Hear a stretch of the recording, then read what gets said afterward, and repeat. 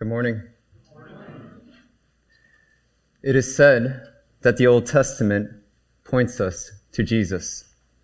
And today, as we go over Psalm 2, I would say in full agreement that this passage is ultimately about him.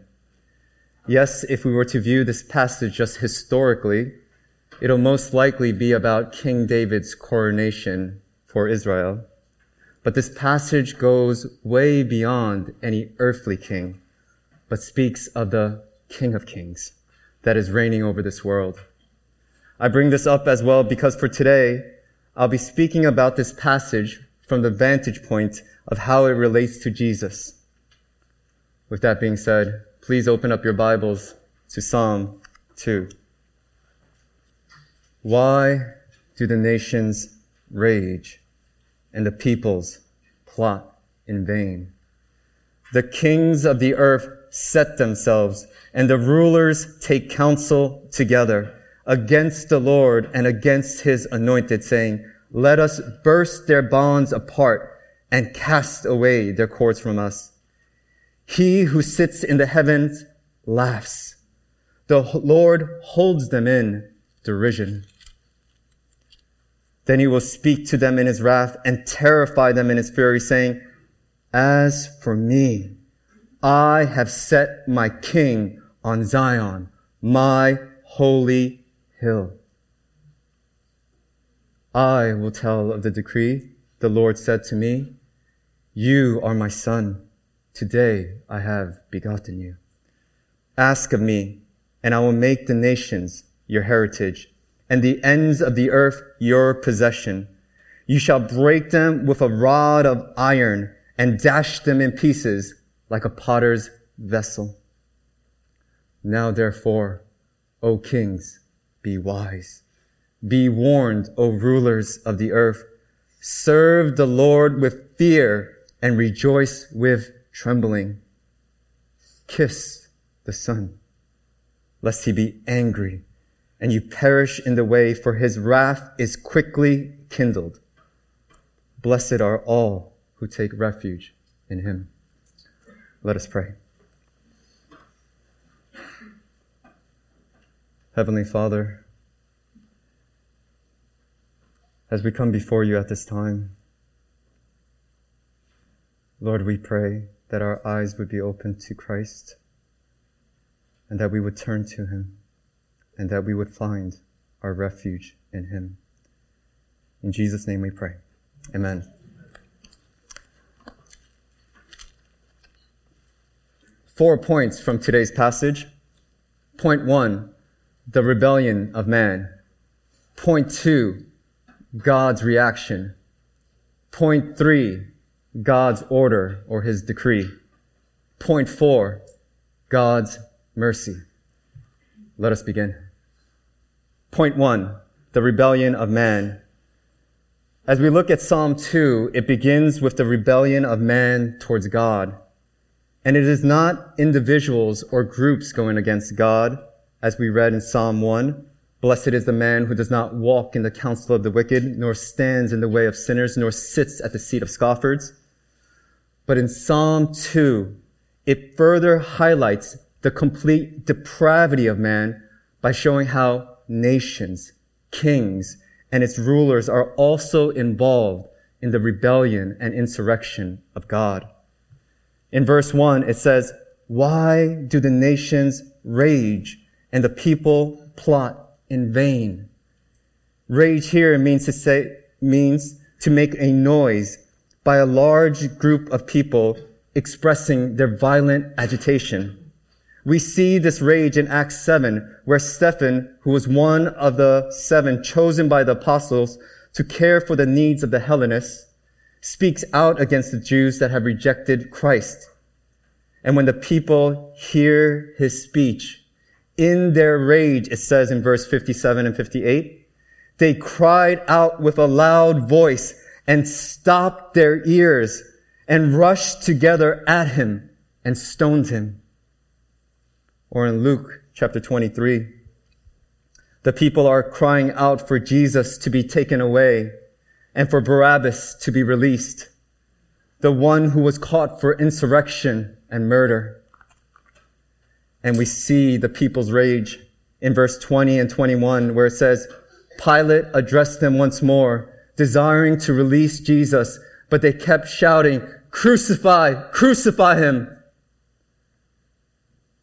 Is this not insanity? For where does the breath of man come from? Isaiah 42, verse 5. Thus says God, the Lord, who created the heavens and stretched them out, who spread out the earth and its offspring, who gives breath to the people on it. It is God who gives us our breath, and in our wickedness we use this very breath to rage against him. This rage, this anger, this hatred towards God is not just temporary. But in verse 2, it says, the kings of the earth set themselves, which means they are determined, resolute, unwavering in their opposition towards God. The verse continues and says, the rulers take counsel together against the Lord, against his anointed. In verse 1, it said that the people plotted in vain. But in verse 2, the rulers are now involved as well in devising and plotting together on how they can go against the Lord and his anointed. Let's pause right there. Who is the anointed one that is being described here? As spoken earlier, this might be King David, who was anointed by God to be king over Israel. But as mentioned, this psalm points us to a greater king whose name is Jesus. The king that is mentioned in Daniel chapter 7, verse 13 to 14. I saw in the night visions, and behold, with the clouds of heaven there came one like a son of man, and he came to the Ancient of Days and was presented before him. And to him was given dominion and glory and a kingdom, that all peoples, nations, and languages should serve him. His dominion is an everlasting dominion which shall not pass away, and his kingdom one that shall not be destroyed. And he, the everlasting King in Scripture, is referred to as the Anointed One. In Hebrew, the Mashiach, translated the Messiah. In Greek, the Christos, translated the Christ. So every time we say Jesus Christ, we are saying Jesus is the Messiah. Jesus is the Anointed One. Jesus before the 11 apostles after his resurrection in Luke 24, verse 44 to verse 45, says this to them, these are my words that I spoke to you while I was still with you, that everything written about me in the law of Moses and the prophets and the Psalms must be fulfilled. Then he opened their minds to understand the scriptures and said to them, thus it is written, that the Christ, the Messiah, the Anointed One, should suffer and on the third day rise from the dead. So going back to our text in verse 2, the people's rebellion, their insurrection, is about going against God and God the Son, Jesus Christ. And what is it that the people desire in their rebellion? It is their lordship. They want to be Lord over their own lives. They do not want God telling them how to live their lives. In verse 3, it says, let us burst their bonds apart and cast away their cords from us. The people and its leaders wanted to throw off God's commands, his ways, his laws. They want to live according to their will, their desires, whatever they believe is right in their own eyes. This was the case when Adam and Eve sinned against God. And this has been the story throughout history. But let's bring it home now.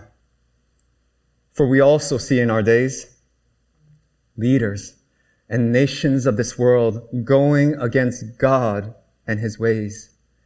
They rage, they plot, they set themselves and take counsel on how to go against God and to get rid of his ways. They try to tell us as if they were the creator of when life begins and when it's okay to murder an unborn child. They put rules and regulations in place threatening us that if we don't use their pronouns, we can lose our jobs. They tell us that the institution of marriage that God designed does not need to be between man and woman. And even in the schools, little children are being taught because of policies that have been made to call what God calls sin to be good and to be accepted. Point 1, man's rebellion. I have spoken to you about the sins of the nations, the peoples, the kings, and the rulers. I hope during your listening, you have not distanced yourself from them.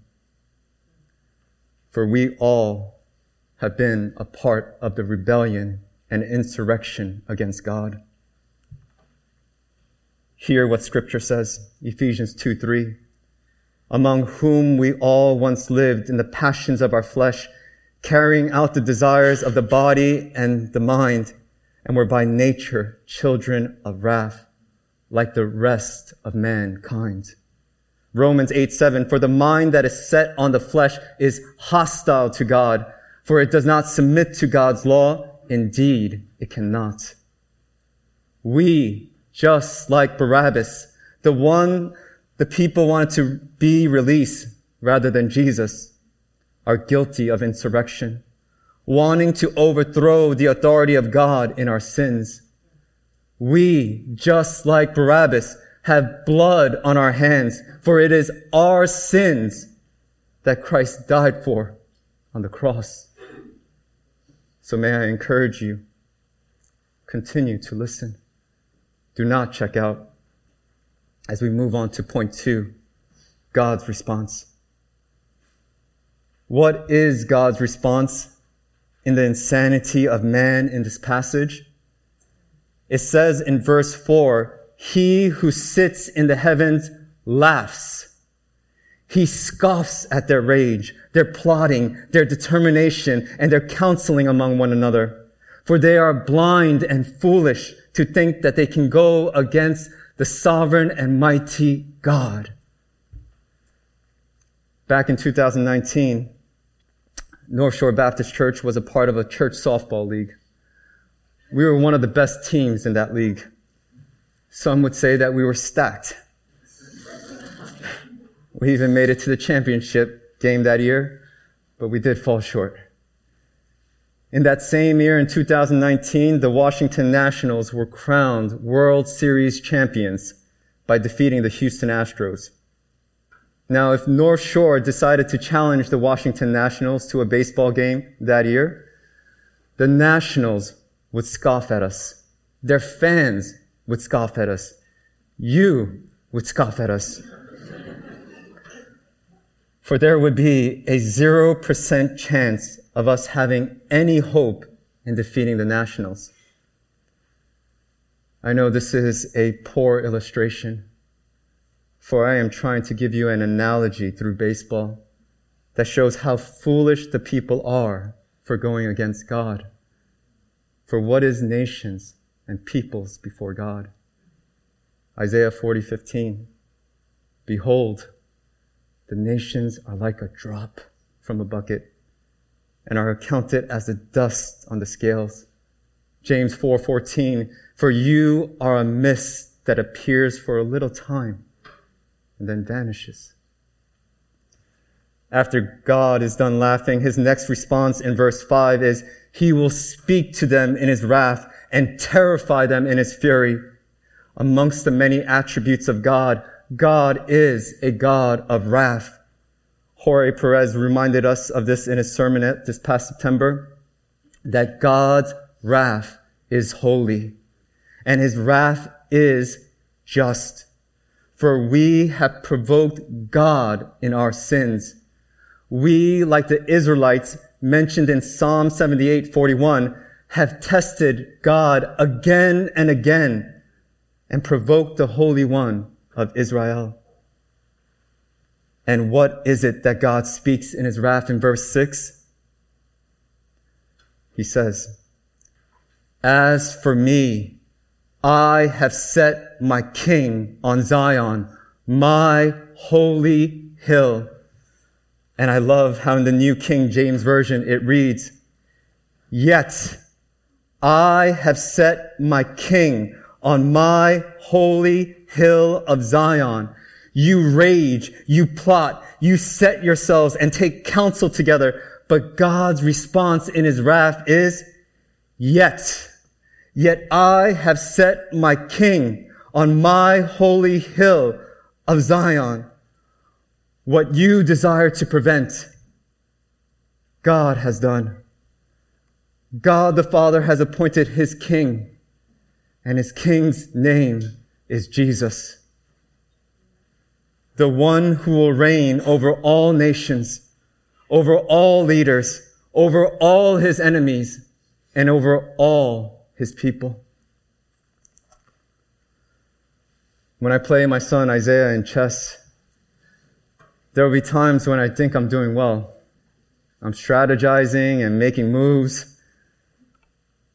But then he'll make a move that will end all moves. And then he will say those famous words, "Checkmate," notifying me that my defeat is imminent. I can be upset inside.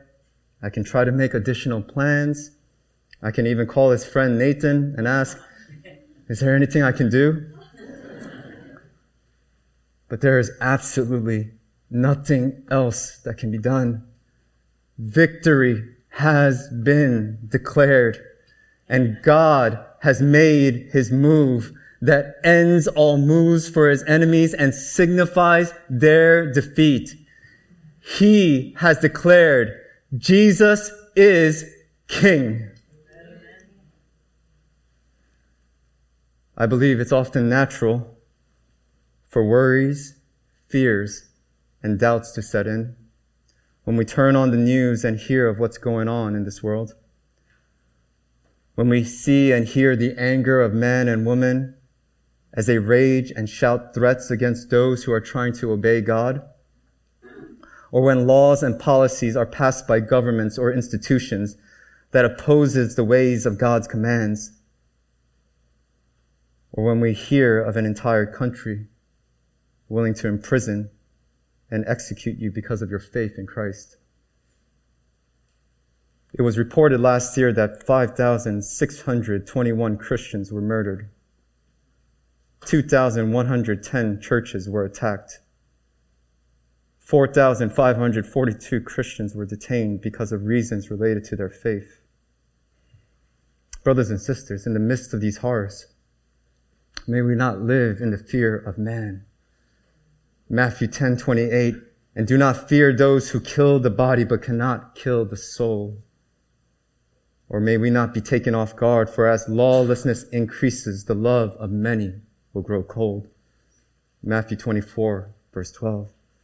But instead of fearing man and being taken off guard at the insanity of this world, may our minds trust and be set on Jesus, whom God the Father has set as the victorious King. Isaiah 26, verse 3 and 4. "You keep him in perfect peace, whose mind is stayed on you, because he trusts in you. Trust in the Lord forever, for the Lord God is an everlasting rock.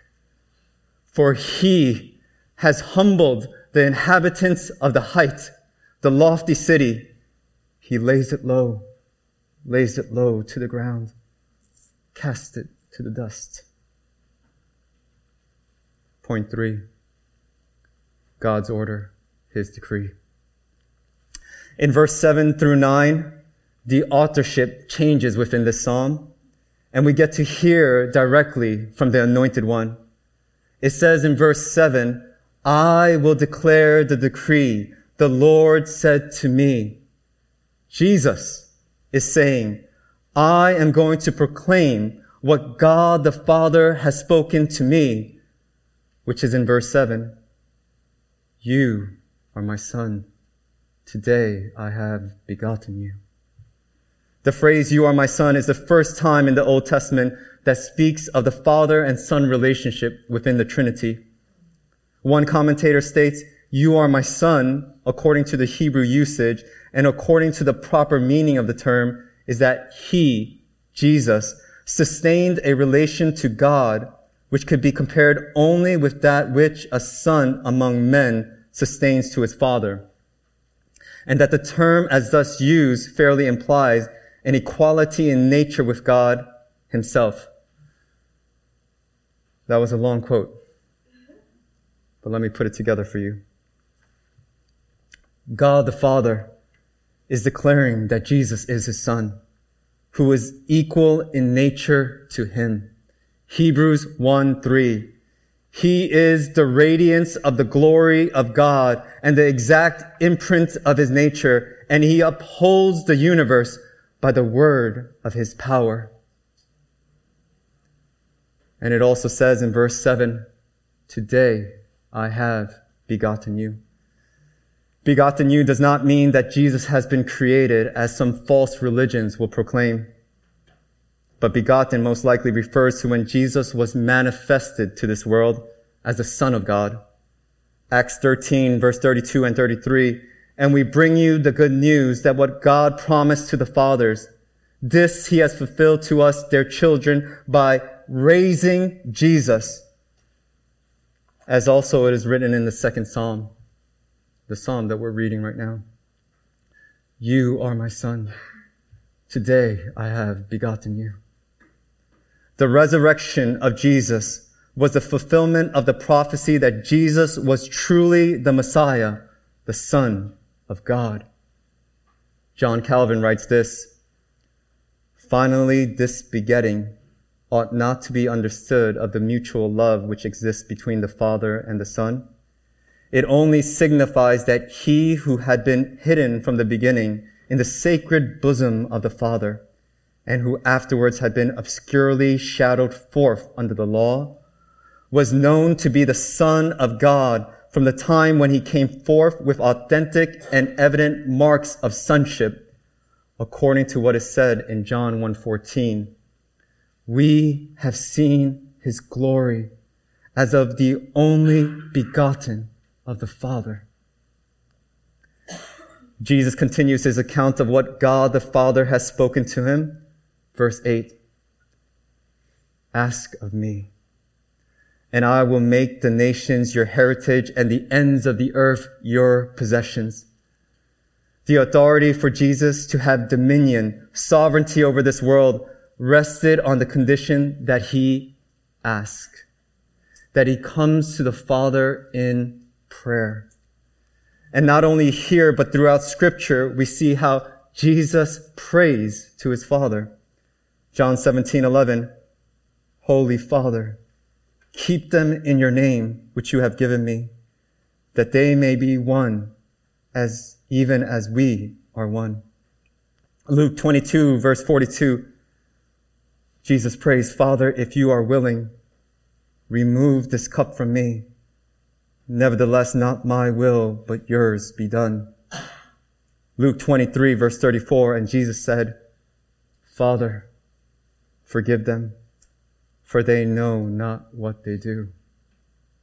Albert Barnes, a theologian, on Ask of Me from verse 8 says this, it may be added that as this wide dominion is promised to the Messiah only on condition that he asks for it or prays for it, much more is it true that we can hope for this and for no favor from God unless we seek it in earnest prayer. Brothers and sisters, may we also learn to earnestly pray to our Heavenly Father. Pray for his name to be known. for the advancement of his kingdom, for the various needs in your life, for the forgiveness of your sins. And oh, how much more can we come to the Father in prayer? If God the Father says to his Son, "Ask of me," how wondrous and how amazing is the great privilege that we as well can come before the Father and pray and ask of him. As we continue to come to verse 9, remember the context. Jesus is declaring what God the Father has spoken in his wrath and fury. And in verse 9, it says, "You shall break them with a rod of iron and dash in pieces like a potter's vessel." God the Father has decreed, has ordered that his Son shall be given the authority to exercise judgment on this world, on all those who rebel against him. Jesus will bring about the complete destruction of all his enemies, as a potter's vessel is dashed to pieces by a rod of iron. When that day of judgment comes, and you have not repented and believed in Christ, there will be no more chances for you. There will be no more hope for you. Charles Spurgeon: "Potter's vessels are not to be restored if dashed in pieces, and the ruin of sinners will be hopeless if Jesus smites them." Are you taken aback when you hear this about Jesus? For often when we think about Jesus, we think of his compassion, his love, his mercy, how he touched and healed the one who had leprosy, how he restored the sight of the blind, how he casted out demons, how he washed the feet of his disciples, and how Jesus describes himself in Matthew chapter 11, verse 29, as gentle and lowly in heart. Yes, this is all true. And at the same time, Jesus has been enthroned as King that will destroy and send all those to hell who remain in rebellion against him. Revelations chapter 19, verse 15 and 16. "From his mouth comes a sharp sword with which to strike down the nations, and he will rule them with a rod of iron. He will tread the winepress of the fury of God the Almighty. On his robe and on his thigh he has a name written, King of Kings and Lord of Lords." Point 4. Man's response.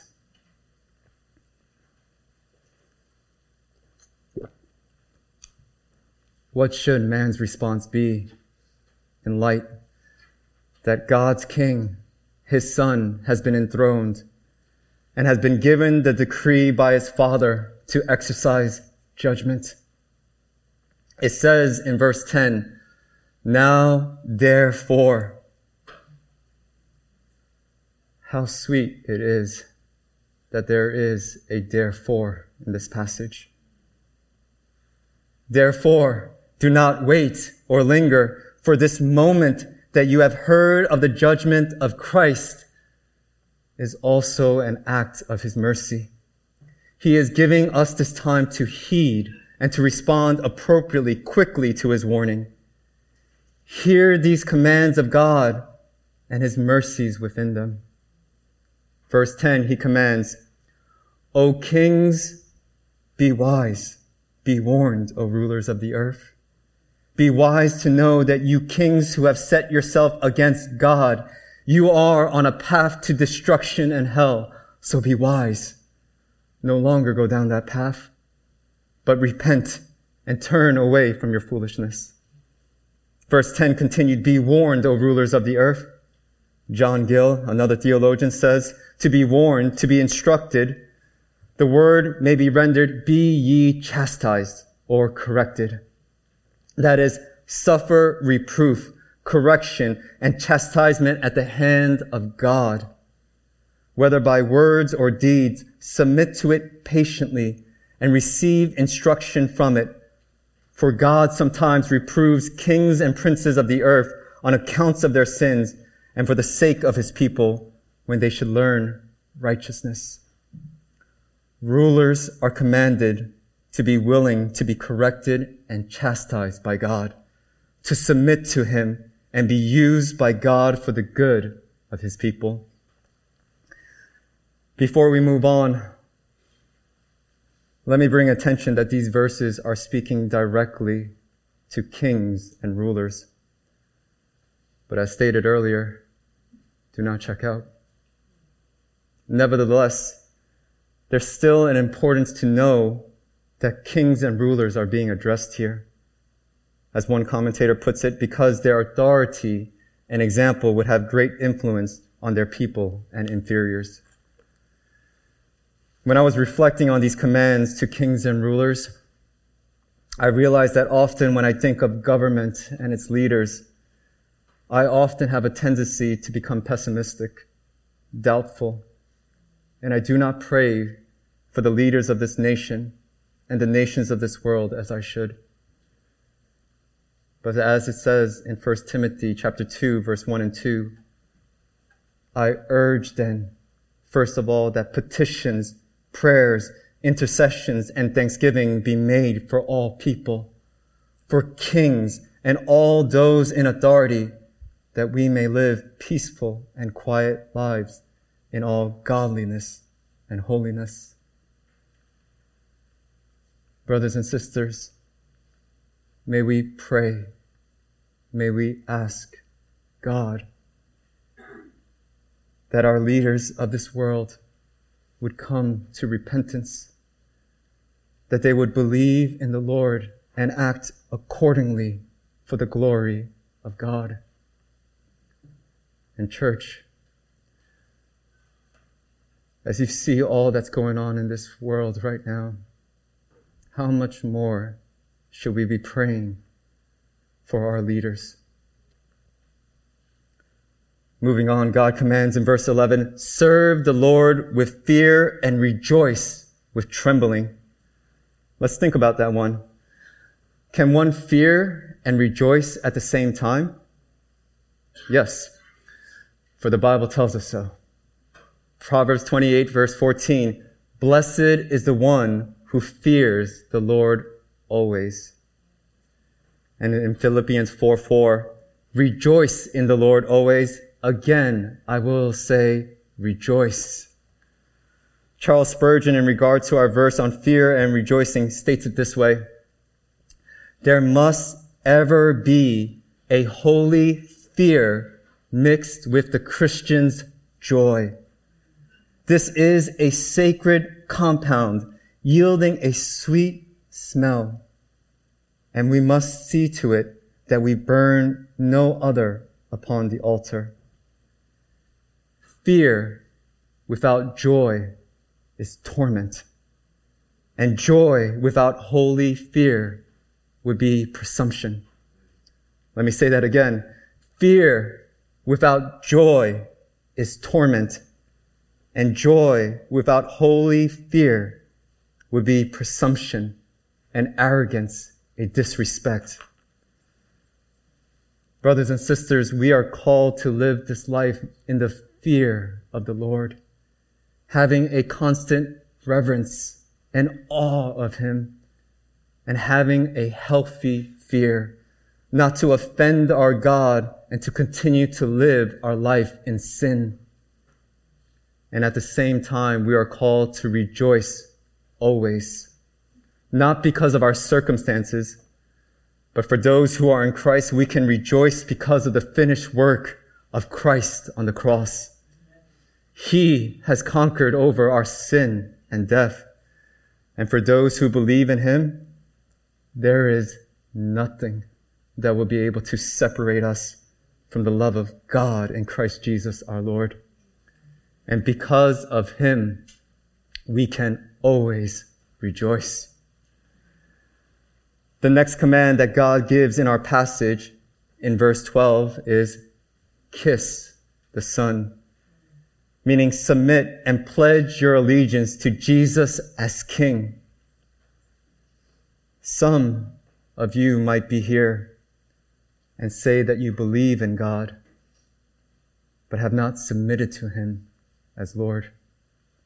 James 2:19, you believe that God is one, you do well. Even the demons believe and shudder. Is God the Lord over your life? Or are you just living life saying you believe, and instead of God being your Lord, you are the Lord over your life? Have you submitted to Christ? Are you striving to obey his commands? Is he Lord over the decisions that you make? Is he Lord in your marriages and how you parent? Is he Lord over the things that you watch and the things that you do? If not, submit yourself before God. Kiss the Son can also mean to love, adore, and worship him, as the woman in Luke 7, the one who was called a sinner, hears of Jesus reclining with one of the Pharisees. And it says in verse 37 and 38, she brought an alabaster flask of ointment, and standing behind him at his feet, weeping, she began to wet his feet with her tears and wiped them with the hair of her head and kissed his feet and anointed them with the ointment. Brothers and sisters, we are not only called to be wise, to be warned, instructed, to fear, to rejoice, but also to submit, adore, love, and worship the Lord. In verse 10, I mentioned that the now therefore is a demonstration of God's mercy. He is giving us this brief moment in time to hear his warning, to hear his commands, and to turn from our wickedness and to obey him. And we must not be foolish or prideful to think that this extension of his mercy will be forever. For in verse 12, it says, lest he be angry. The word lest should hopefully awaken us that his mercy will one day come to an end. And if you are still in rebellion against God, you will perish in his wrath. Some of you who are here today have heard the gospel many times, but still choose to close your ears and to reject it. Some of you have foolishly thought, one day I'll believe in God and obey him. But for now, I'll live my life the way I choose to live. Friends, do not toy with your life. Do not toy with eternity. Do not toy with God. Repent and believe in the Lord now. Cry out to God. Cry out for his mercy now. May today be the day of your salvation. This psalm concludes as Psalm 1 begins, describing the one who is blessed. Verse 12, blessed are all who take refuge in him. From this psalm, we've heard of the rebellion towards God. We've heard of God's response. We've heard of God's decree. And we've heard of the mercy that God extends. And blessed are you after hearing all of this. You turn to Jesus and you find your refuge in him. Jesus, our Lord, who sits enthroned on Zion, was also the one who emptied himself by taking the form of a servant and was born in the likeness of men. Jesus, the one who will one day come back and will pour out his wrath, is the same Son who on that cross took on the wrath of God, the wrath that we deserve. And he died and rose and now reigns as our victorious King. And for those who believe in him, you are covered by the King's righteousness. You are covered from the King's wrath. So blessed are you if you have taken refuge in him. John 3:16. For God so loved the world that he gave his only begotten Son, that whoever believes in him should not perish, but have everlasting life. Let us pray. O great God, Lord, it is not important the words that I have spoken, but what is important is your words, your truth, your gospel. And I pray, O Heavenly Father, that you would be merciful. That, Lord, that you would call many to believe and trust in you, O Lord. Help us through your Spirit, O Lord. Lord, I pray that your church would go about this day fearing you and rejoicing in you and delighting in you, knowing that you are the victorious King. Thank you, O Lord, for your great mercy. And it's in Jesus' name we pray. Amen.